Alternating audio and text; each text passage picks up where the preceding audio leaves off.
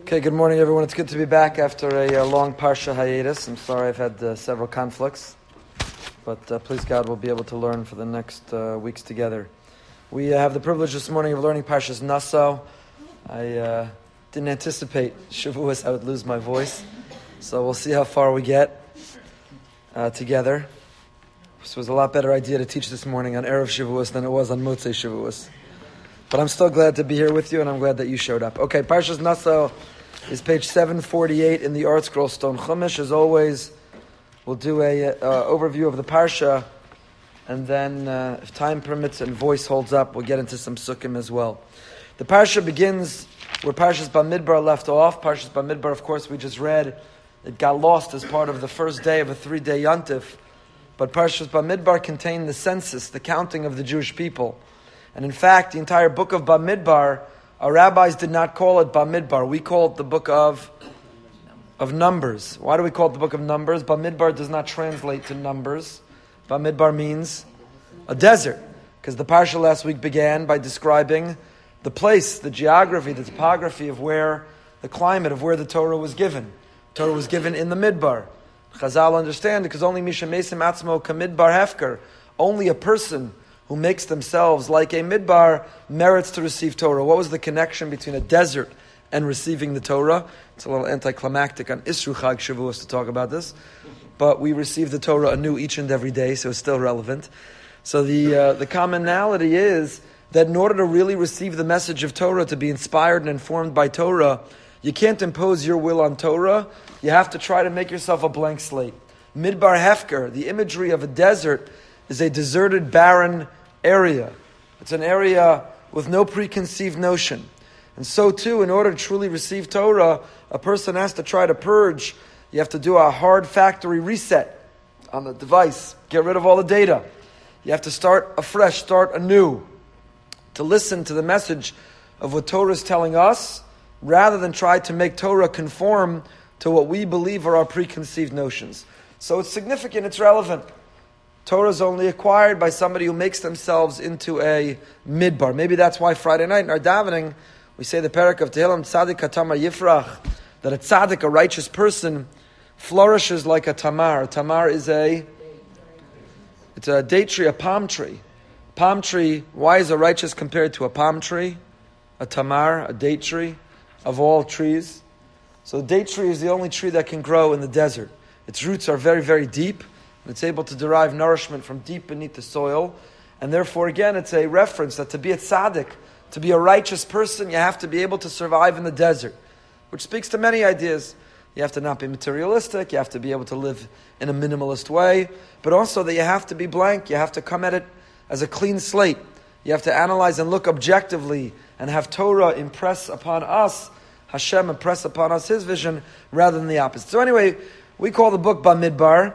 That's not the name Chazal gave. Our rabbis gave it a different name. Our rabbis called it, anyone know? Sefer HaPikudim, Chumash HaPikudim. Pikudim means the counting. Because Parshas Bamidbar begins the third census, accounting. And here Parshas Naso continues right where we left off. Naso is Rosh B'nai Gershom Gamheim, Leveis Avosam Lemishbechosam. Take a census of the sons of Gershon according to their father's household, according to their families. So, our rabbis understood the theme of the book of Bamidbar is the theme of counting. Last week's parsha already we referenced. Why does Hashem have to count? Why does Hashem have to take a census? A census is a human exercise. If you want to know how many people live in Palm Beach County, you got to take a census. You can't just magically, mystically arrive at the number. But the Ribono Shel Olam, the Almighty, is omniscient, omnipotent, infinite, all-knowing. He can just know the number. What does He have to bother going through the exercise of counting? Why put us through that census to begin with? So Rashi quotes, B'bnei Chibasan, Mona Osam Tamid. Rashi says, because Hashem loves us, He counts us regularly. You know, in life, a person counts what they love. Some people count their stocks and their portfolio. Some people count their children and their grandchildren. Some people count how many pairs of shoes or how many nice watches or how many homes.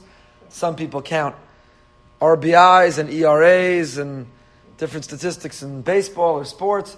What a person is passionate about, they count. You know how much money you have. What do you keep looking? What do you keep counting? You know how many watches you have? You know how many grandchildren? What do you keep counting them for? The answer is chiba, it's love, it's affection. We count the things that we love, and Hashem wants to impress upon us, He loves us, and so even though He already knows at the number, He can arrive at the number without the process of the count, He does the count in order to make us feel special. How does the count make us feel special? So it's interesting, the word, our entire parsha is named Naso. Naso means? So if you look at the English, the Art Scroll kind of mistranslates it. It translates it based on the spirit, but it's not a literal translation. The Art Scroll here translates it, take a census of the sons of Gershon. But the word Naso doesn't mean a census. What does it mean? I'll give you a hint. Later in our parsha, we're going to have the directive to the Kohanim to perform Nisias Kapayim. Nisias Kapayim doesn't mean the counting of their hands. Kapayim are hands. What is Nisias Kapayim? To raise their hands, to lift their hands. Naso means to lift or to raise. Why are we using that word? Why not use the word moneh or sofer to count? We have other words that literally mean to count. So why, instead of using the word to count, are we using the word naso to lift? And the answer is, when you make someone feel that they count, you've lifted their spirits. Naso as Rosh. Last week we had it also. Bamidbar began, Parshas Bamidbar began with the same language and the same theme. Se'u as Rosh Kol Adas B'nai Yisrael. Now it's Naso as Rosh B'nai Gershom. You lift someone's head, the depressed, despondent, downtrodden person whose head hangs low, who feels invisible, who feels inconsequential, who feels they don't matter, they don't count, no one cares. When you make them feel counted, Naso, you lift their spirits. If you make a person feel that they matter, that they count, you've lifted them. Naso is Rosh B'nai Gershom. The pasuk says, we said it this morning in davening, the second Hallelujah after Ashrei, Moneh Mispar LeKochavim, L'chulam Shemos Yikra. Kodesh Baruch Hu is identified as the one who counts all the stars. There are gazillions of stars in the gazillions of galaxies. We barely scratch the surface of knowing what there is. It's almost endless. But Hashem knows their number. Moneh Mispar. He gives everyone a number. But He doesn't just give them a number, because a number is dehumanizing, it's degrading. A number is a statistic. He's not only counting them to make them feel counted, that they're relevant, that the light they provide matters. Moneh Mispar LeKochavim LeKulam Shemos Yikra. He gives them a name. A name is personal. A name speaks to the uniqueness, the individuality. One of the greatest attributes, the greatest praises we can give of Hashem is that He's not indifferent to our individuality. We're not invisible to Him, but He counts us, and we feel counted. And as a result of feeling counted, we feel our heads are lifted. Naso as Rosh B'nai Yisrael. Su as Rosh B'nai Yisrael. Naso as Rosh B'nai Gershom. I had the amazing privilege last week of being in attendance at the embassy opening in Yerushalayim. And the last benediction was offered by Pastor Hagee. Pastor Hagee, whatever the debate about evangelicals, take their support, don't take their support, I'm a big believer, take their support. Because if we relied on the Jewish people, we'd be in very big trouble. Jewish people who are debating whether you could say thank you to the administration, God forbid it, maybe you're endorsing him. So we're busy debating, and the evangelicals, thank God, with their lobbying efforts and millions of dollars, are the ones responsible for the embassy moving. So Pastor Hagee has an organization, Kufai, Christians United for Israel. I was talking to him, you know how many members there are? It's 4.1 million members. Evangelicals, not Jews, 4.1 million members. Anyway, he gave the final benediction at the end. And very appropriate, unlike the benediction offered at the beginning. Very appropriate, very inspiring. So he used an expression to refer to the Ribono Shel Olam, which you don't usually hear. We usually hear even our other co-religionists talk about our Father in heaven, Father. He said, our Father who counts the stars and gives each one a name. Go back and watch, because it was an extraordinary event. I felt so blessed and privileged to be there. I'll never forget, it was extraordinary, historical for so many reasons. But one of them, what jumped out at me, Pastor Hagee said, he took it from, it's our davening, it's David HaMelech. It's David HaMelech, it's Tehillim. Who counts the stars and gives each one a name. Su'u Naso as Rosh B'nai Gershom. When you make someone feel that they count, that they matter, you've lifted them. And that's why the word is Naso. Why do we count Levei Savosam?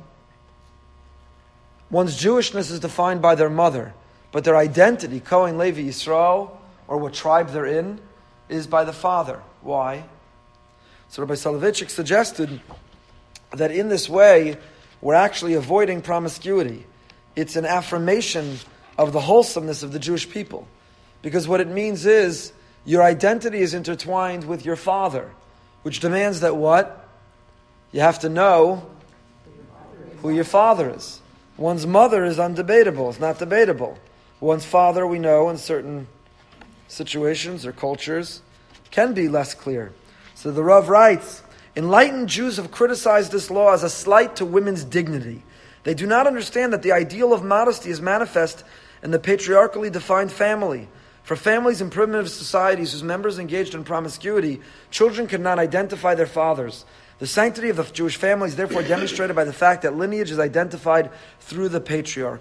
Levei Savosam. I saw another beautiful pshat. Who are we counting here? The heads of the tribes. We're counting leaders. But the Torah is reminding even those leaders that what's their first duty, their first responsibility? You're out there changing the world. You're out there leading Klal Yisrael. But don't forget, it begins lemishbechosam. It begins with taking care of your family. It begins in your home. Our first responsibility is not to change the whole world, but leveis avosam lemishbechosam. Our first responsibility is to be an av, to be a father, lemishbechosam, within the family. So this is the conclusion of the count that began in last week's parsha, concluding now with Gershom and Bnei Merari, ending with Moshe and Aaron, and so on. Okay, the parsha then continues, and then we have the totals of the count. Again, the count is the expression of Hashem's affection for us, and the significance of making those around us feel counted. When we do, we literally lift their heads. We lift their heads. We then have the mandate of Tzavas b'nei Yisrael v'yishachum min ha'machaneh kol tzarua v'chol zav v'chol tamei l'nefesh. Anyone who's impure, who's contaminated, is excused from the camp. The camp preserves its sanctity, its purity. We then have this prohibition. I'm on page 752. Daber b'nei Yisrael ish o isha ki yasu mikol chatos ha'adam lim'o ma'al b'Hashem. When a man or a woman commits any sin against man, and they act treacherously against God, what we're talking about here is one steals from a Jew and from a ger, and it's unclear to whom you repay. We have all kinds of rules. When you steal, you have to pay not only the principal, but as well a fine. So here it's talking about who you pay.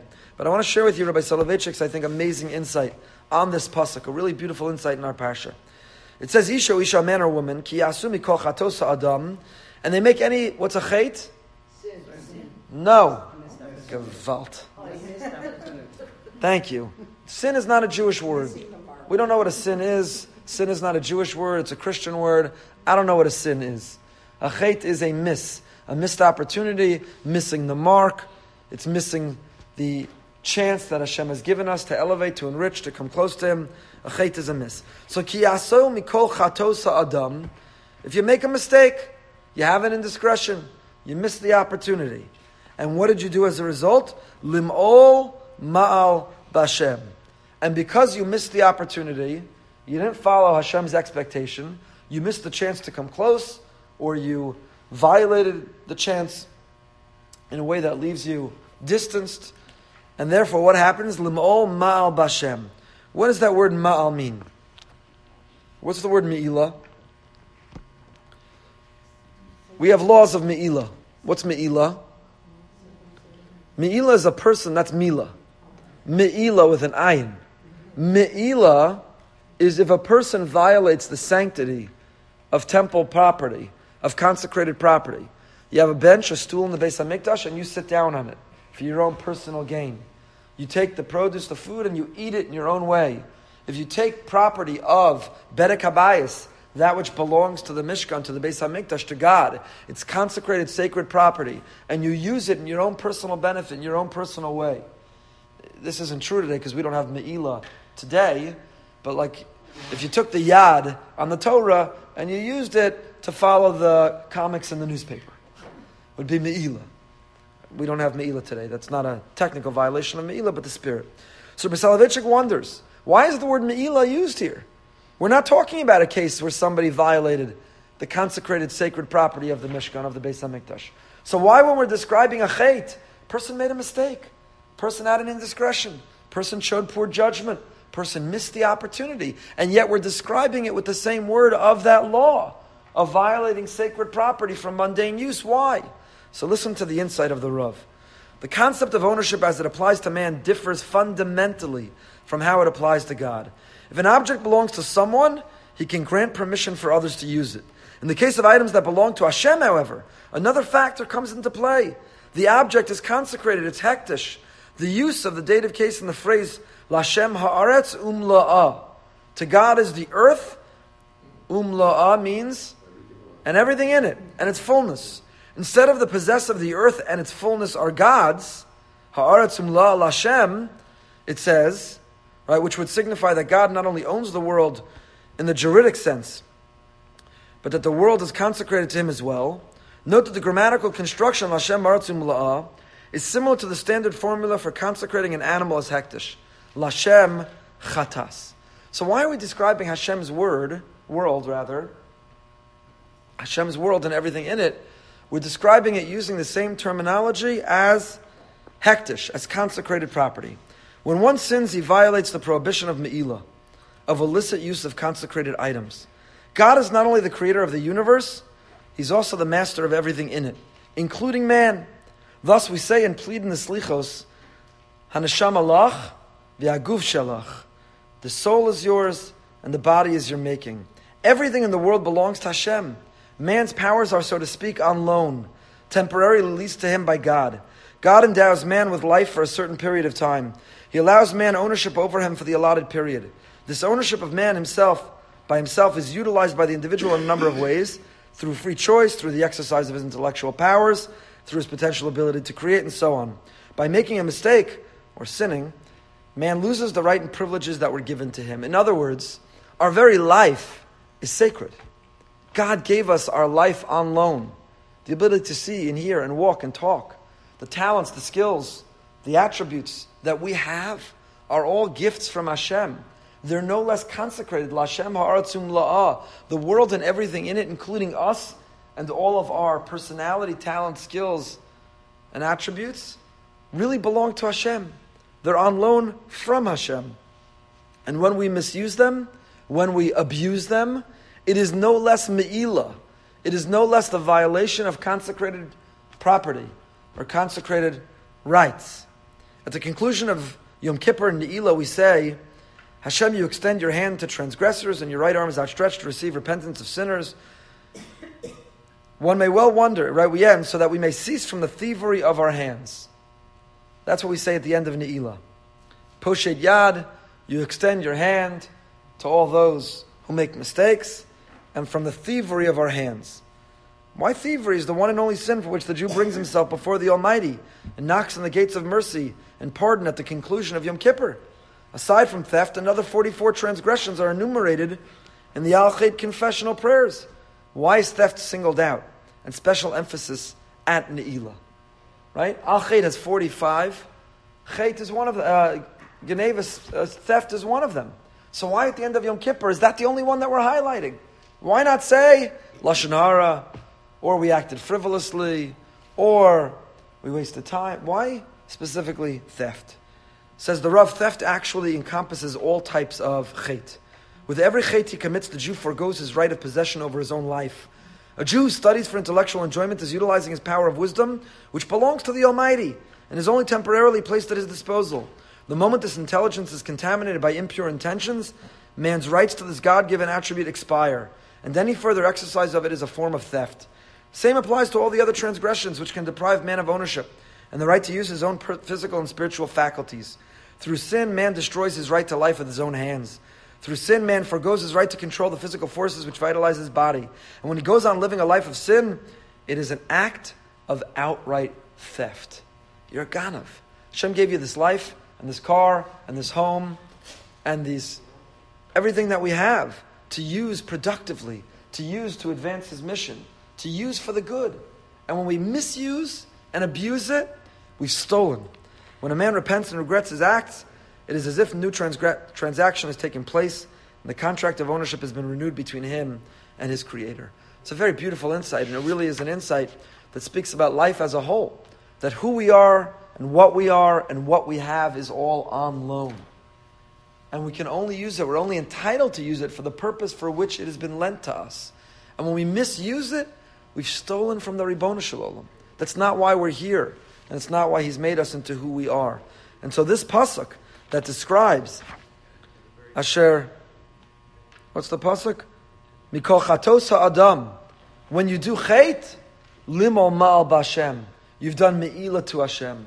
If you do chait, if you misuse, if you miss an opportunity, then limol ma'al, you have violated consecrated property. A very, very beautiful insight. Torah then goes on and tells us the laws of the sota. Sota is the wayward woman, the woman who's accused of infidelity. What's the story of the woman who's accused of infidelity? So the Torah describes, and there's several questions we could ask on it, but maybe we'll come back to it in a moment. We'll come back to it. Right after the story of the sota is the story of the Nazir. The Nazir is the Nazirite person who takes a vow. A man or a woman takes a vow to be a Nazir. And as a Nazir, they have to abstain from cutting their hair, becoming contaminated with contact with the corpse, and eating grapes or grape products, or drinking wine. Is the Nazir a positive or a negative? We've discussed this in the past. We have online on YU Torah shir on this parsha. There's indications both ways. On the one hand, the Nazir is called a kadosh. The Nazir is called holy. On the other hand, at the conclusion of his term, the Nazir brings a korban chatas, brings a, for lack of a better term, sin offering. So which is he? Is he kadosh, or did he do a chait? And the answer is yes. The answer is both. What do you mean both? The Nazir certainly can attain a level of sanctity. If you take a vow of abstinence, if you live an ascetic life, you can attain holiness. If you disengage from the world, if you never speak to anyone, you won't speak Lashon Hara. If you never look at someone of the opposite gender, and you never are tempted, then you're going to be holy. If you don't eat, you fast every montik and darnishtik, then you're never going to eat the wrong things or be tempted by food. If you withdraw from the world, if you disconnect from the world, of course the result will be a certain level of holiness if you define holiness by not giving in to the temptation, impulse, desire of the world. However, it's a shortcut to holiness. It's a cop-out to holiness. To become holy by withdrawing, to become holy by abstaining is not genuine. It's counterfeit holiness.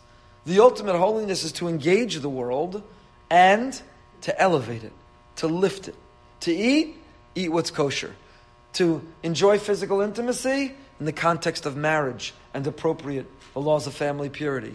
To speak, but use speech to build and to elevate, not to destroy. The ultimate holiness is not to disengage the world, it's to engage it and to elevate it. So is the Nazir holy? Yes, he's kadosh. It's not disputable, he's kadosh.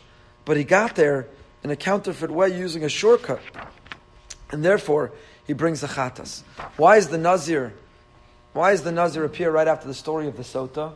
So Rashi quotes the famous Chazal that whoever misharoa sota bikulkula yozer atzma min hayayin. If you see the consequence, the result for the sota, you must recoil and regroup and take upon yourself to be a Nazir. What do you mean, see sota bikulkula? What happened to the sota? So we'll go back and look at more closely, but basically a man is suspicious of his wife, so he warns her, don't seclude yourself with that man. She secludes herself with the man nonetheless.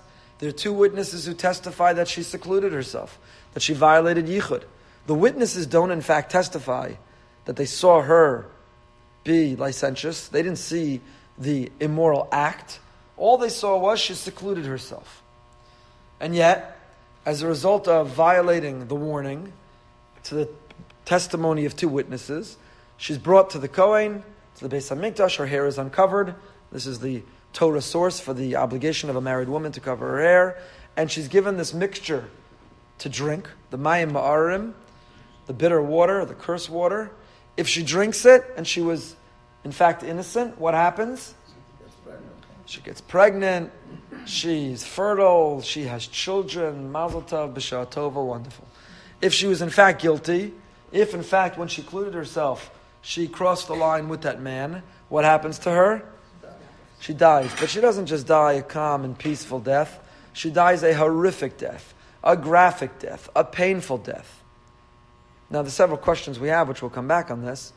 But the Rashi quotes Chazal who say that if you see Sota B'Kilkula, if you're observing and watching, you're following the blogs, the Jewish news, this story, this woman her husband was suspicious, he warned her, she violated the warning, there were 2 witnesses who testified, she was brought to the Kohen, she drank the water, and guilty.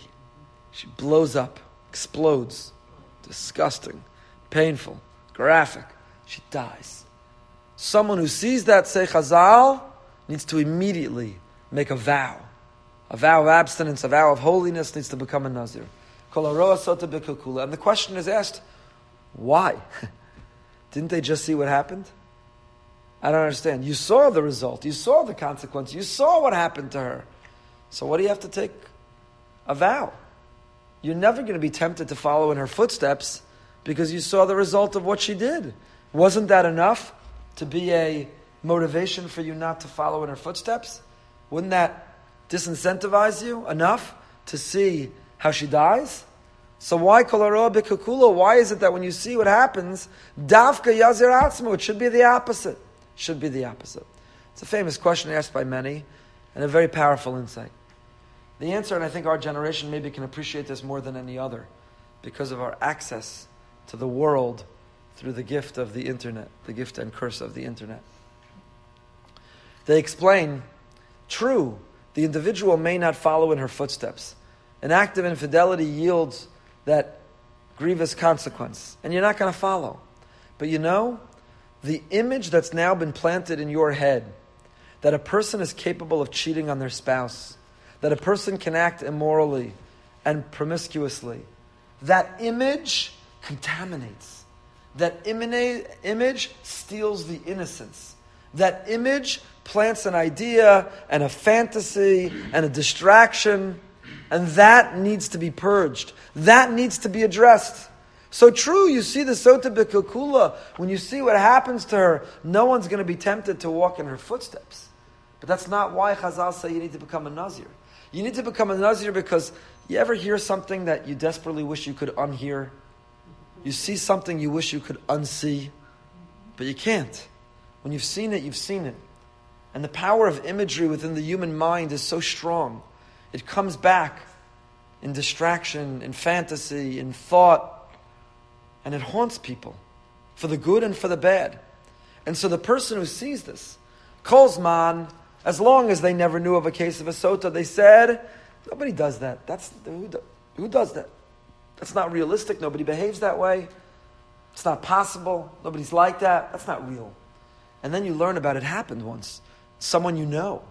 And now it enters the realm of reality.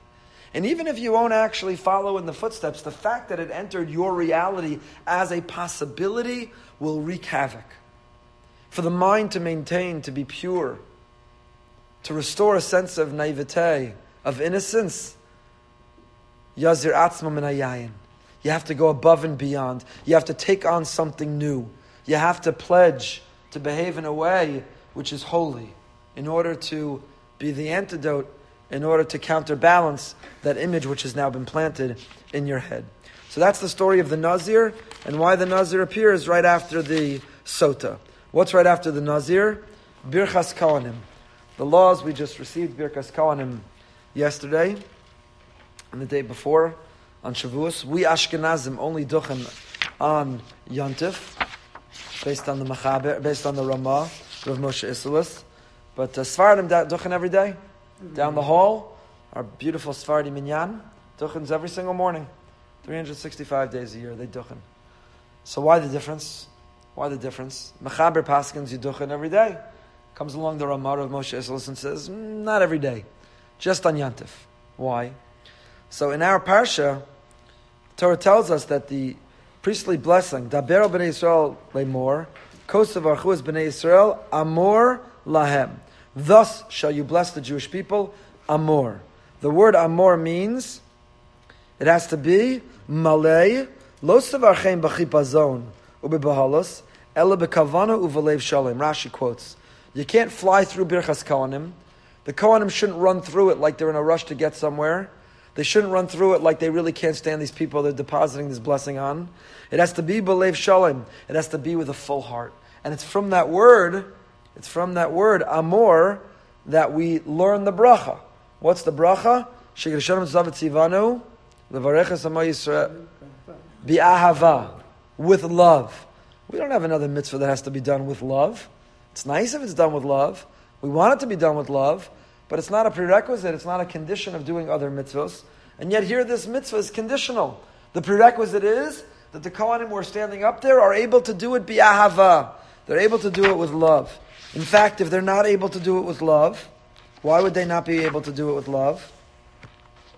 If they're a mourner, in their Shiva, the Ramah Paskins, not just the Shiva, but throughout the whole year. A Kohen who's in their year of mourning, even on the Shalosh Regalim doesn't tuchen. It's hard to feel with love and with happiness when in fact you're sad. A Kohen who is not Mu'urav in Abrios. A Kohen who is not integrated with the community whom he's blessing. Can't tuchen. Because it's not bi'ahava. He has an enemy in the congregation, then it's not bi'ahava. This notion of doing it bi'ahava is a prerequisite.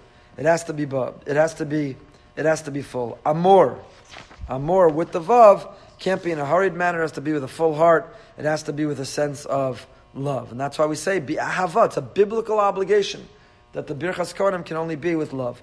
So that's why the Shulchan Aruch says if you're in mourning, you don't. But the Ramah says outside of Eretz Yisrael, Kohanim only duchen on Shalosh Regalim. Why? It's very interesting.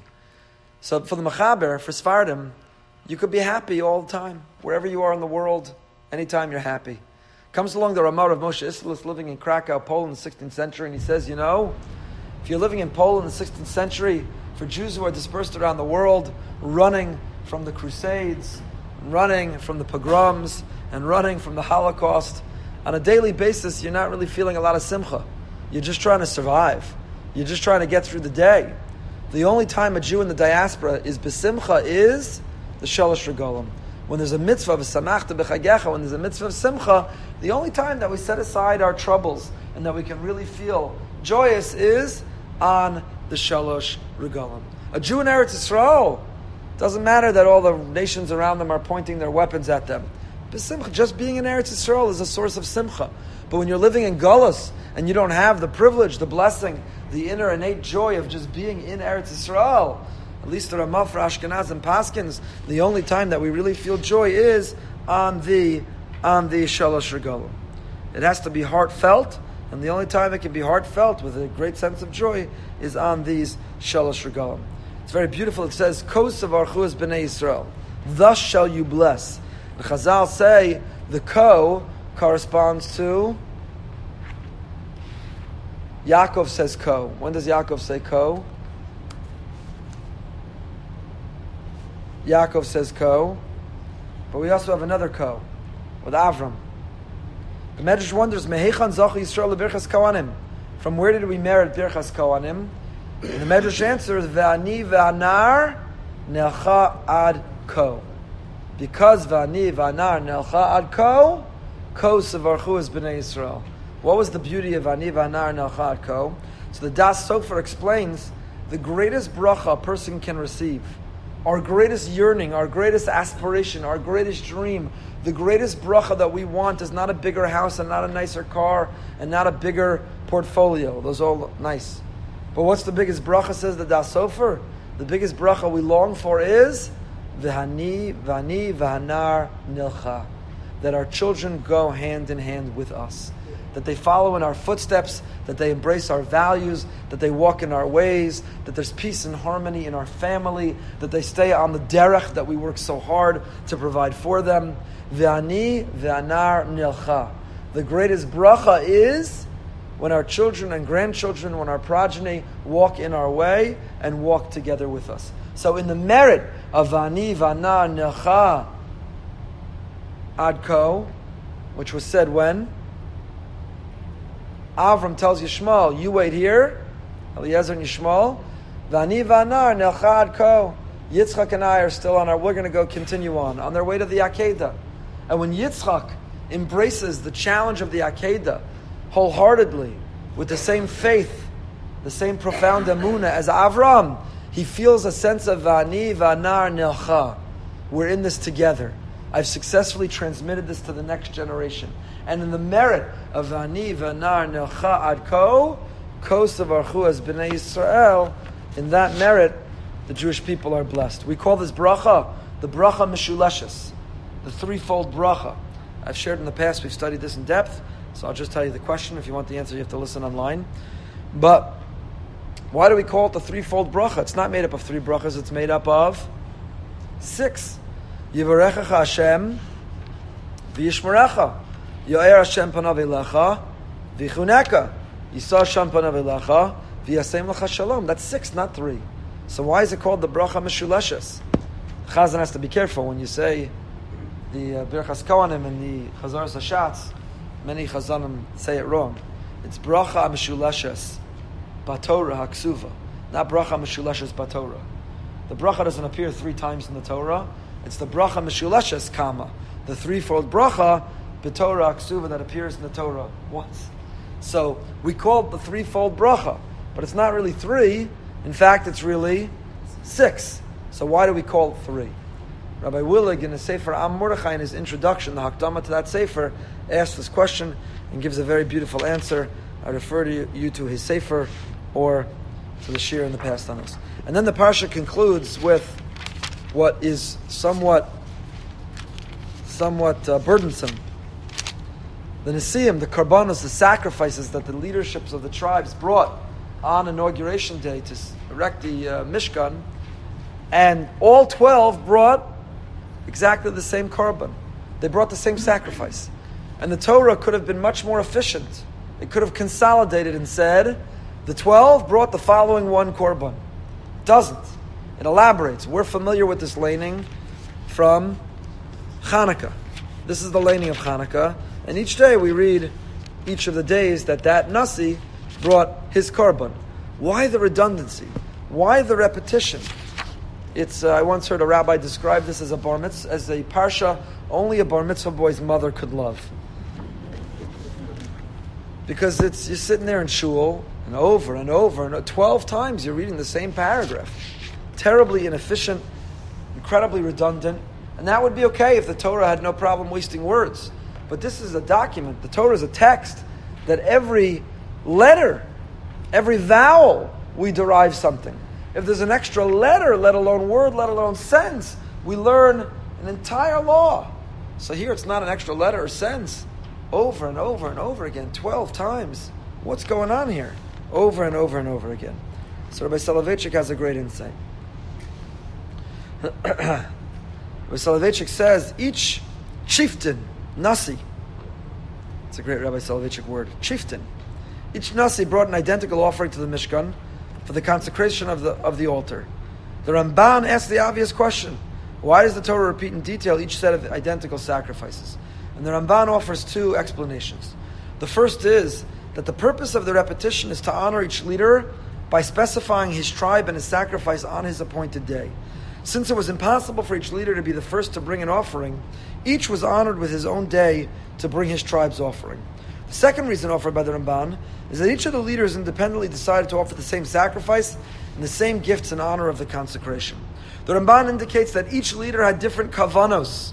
Each one had a different intention associated with his sacrifice. Yehuda's kavana was malchus, sovereignty, while Zvulun's kavana was for success in commerce. Yisachar's kavana was for success in learning. Although they all brought identical sacrifices and gifts, each individual's perspective and approach was unique. Each person had a different reason for bringing his sacrifice. The kavanas halev that is associated with each individual's self-sacrifice is transferred to his korban and makes it uniquely his. Each tribe had a separate identity and unique talents and strengths. This uniqueness was symbolized by the unique flag and the color associated with each tribe. Together they comprised the complete spectrum of color, which in total made up Knesset Yisrael. Though externally all the elders brought the same korban, each was as important and unique as the flag and color of the tribe that offered it. It's a very important insight. Because you can look around and say, what's the point of my davening? We're all saying the exact same words from the same siddur. So what's the point? We're all taking the same dalad minim. We're hearing the same shofar. We're all eating the same matzah. It seems redundant. It feels redundant. Why does it matter to Hashem? Why do I matter? And says the Rav, the reason that these karbanos are repeated over and over and over again is because, yes, externally it seems the same and redundant, but you're neglecting the kavanah, the panemius, the idea that everyone had their own intention. Everyone brought their own kavanah to what they were doing. And the external is insignificant compared to the internal. The mitzvah is a platform for us to apply our kavanah. So this one is holding the dalad minim with this kavanah, and this one's holding it with that kavanah. This one's saying Shemona Esrei and Rifa'enu was thinking about that, and this one's saying Shemona Esrei and Shema Kolenu was thinking about that. We can externally be doing the same things, and they can seem redundant, and as a result, we can feel it doesn't matter. But it matters, because what matters within each of the mitzvahs we do is not just the superficial action, but the intent that we bring to it, the kavanah, how much we put of ourselves in it. And so when we read this, we feel like we're reading the same over and over and over again. But if you know each of the tribes, and you know their theme and their flag and what mattered, the bracha Yaakov gave to them at the end of Vayechi, then you know that the kavanah they brought to their korban was distinct, it was unique, it was individual. And it's the attitude that we have to each of the mitzvahs that we do. It's not just to mail it in, because everyone around me is doing it, so I'll just attach mine to theirs. I'm just doing the same thing. No, my unique kavanah, Hashem is waiting for what unique kavanah I will bring and I will apply to that action that I'm doing. Let's go back to the sota. And that ends the parsha. Let's go back to the sota. Questions about the sota? Well, actually, before we do, let me tell you about the Haftorah. I don't usually summarize the Haftorah too, but this parsha I'll tell you the Haftorah. In our Haftorah, Vahi ish echad Mitzar mishpachas hadani ushmo Manoach v'ishto akarav v'lo yalada. There was a man from the tribe of Dan. His name was Manoach, and his wife suffered from infertility. And the Haftorah tells us the story that one day an angel appears to the woman and promises she'll conceive and give birth. And the angel tells her, this boy that you'll give birth to is not ordinary. He's destined to save the Jewish people from the Plishtim, and therefore he has to be holy from the womb. He's going to be a Nazir. And that's the connection why this Haftorah is chosen for our Parsha. And after all these years of waiting, the woman is overjoyed. She runs to share the wonderful news with her husband Manoach. She repeats the entire conversation that she had with this angel, including the fact that the child is going to need to be raised without contact with wine or grape products. His hair has to grow, no contact with the corpse, and so on. Manoach, how does he react? He doesn't say, that's amazing news, let's get going. He says, he turns to Hashem and he davens, send the angel back. I want to hear from the angel directly. And the angel, in fact, comes back and reiterates to Manoach all he had told Manoach's wife, that she would conceive, they would have a child, this child would be a savior for the Jewish people, needed to be a Nazir from the womb. Manoach is happy, the angel departs, and in fact, a baby is born.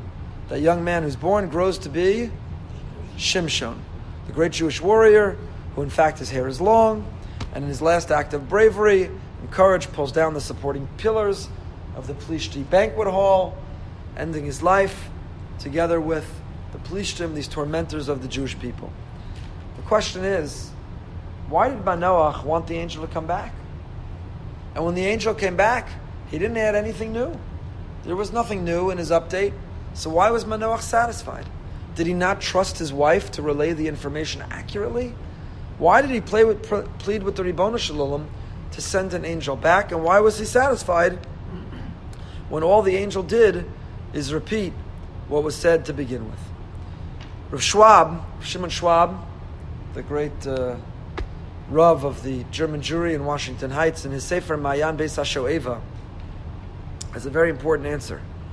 He says that Manoach's confusion wasn't related to the laws about his future son. That he could have learned himself. He wanted to know more about the halachas of Nazir. He could have opened to Parshas Naso and learned about the Nazir. His dilemma was an educational one. He wanted to know that after hearing his son would be a Nazir and strive for holiness, and he'd be different than his peers, Manoach was concerned, how would his son stick with it? Okay, when he's a little boy and he emerges from the womb, they can impose upon him to be a Nazir. But as he grows and becomes an adolescent and none of his friends are Nazirim, how can they continue to raise him in this way of holiness? How can they get him to stick with and to maintain the angel's instruction for him to be a Nazir? And that's the question he wanted to clarify. His wife tells him the angel was here and said we have to raise him as a Nazir, and he wants to know, but how? How can we raise him as a Nazir? And at first blush, if you read the Haftorah, it doesn't look like the angel answered that question at all. It doesn't sound like the angel addressed it. But Rav Schwab points out that there's one word which changes everything. Pasuk says in the Haftorah, Vayomer Malach Hashem Manoach, Mikol asher amarti al ha'isha tishamer. The angel tells Manoach, everything I told your wife, observe. The simple understanding of the Haftorah is, everything I told your wife, namely, conceive, have a child, raise him as a Nazir, be her partner, support her in raising him as a Nazir. But comes along Rav Schwab and says, no, Tishmor, observe, doesn't mean help her raise Shimshon. Tishmor means you want your son to be a Nazir? Tishmor. Everything I told your wife, you need to do. If you want your son to be a Nazir, you need to be a Nazir. If you want your son to stick with it, to have the conviction and the resolve to be with it, to stick with it even when his friends are not, then you need to do it yourself. So in fact, when the angel returns, the angel does answer Manoach's question. What is the means, the mechanism to raise a child who will have the fortitude and tenacity to remain with it when you do it? Because if children don't see their parents doing something, then they're not going to imitate, they're not going to emulate. They'll emulate they're not doing it, not what they're doing. And so that's the message of the Haftorah, is that if Manoach wants to successfully raise Shimshon in that way, he can't just instruct Shimshon with words, he has to model for Shimshon with action. Tishmor is not partner in raising Shimshon. Tishmor is you, Manoach, yourself, you need to be the one. Back to the Sota. Eshes Manoach. It's a discussion. It's a question why. Why don't we know her name? Why doesn't she deserve to have her name? For that, you got to learn the Navi. So, back to the Sota, to end, because I'm feeling ended. Back to the Sota. Let me ask you a question. There's a number of questions, but I only have strength for one more question. Let me ask you a question. This woman, is she a righteous woman? She receives a reward if in fact she was innocent. If in fact she was playing chess with the man she secluded herself with, and nothing more, then in fact she gets a reward. Even if she suffered from infertility, she's blessed with conceiving and having a child. Why does she deserve a reward? This is a woman who secluded herself. This is a woman whose husband is suspicious of her. He warns her, don't seclude yourself. She violates a Torah prohibition of yichud that we studied about yesterday. Learned partially from Megillas Rus. She violates the prohibition of yichud. She violates it to the testimony of two witnesses who testify that she was alone with a man. He says, I suspect when you were alone with him, the door was locked, this is what happened. She said, nothing happened. We were alone, true, but nothing happened. When she drinks the water and she's proven innocent, I would think, go on your merry way, go back off into the sunset, blend back into society, but now we give her a big reward, Eshes Chayil award. She's blessed with conceiving and having a child. Is she a tzaddikus that she deserves a reward? I would think you don't get the punishment, but you get a reward? It's a good question, no? Anyone have an answer? She went through the humiliation of the whole thing. Okay, maybe that in itself makes it worthy.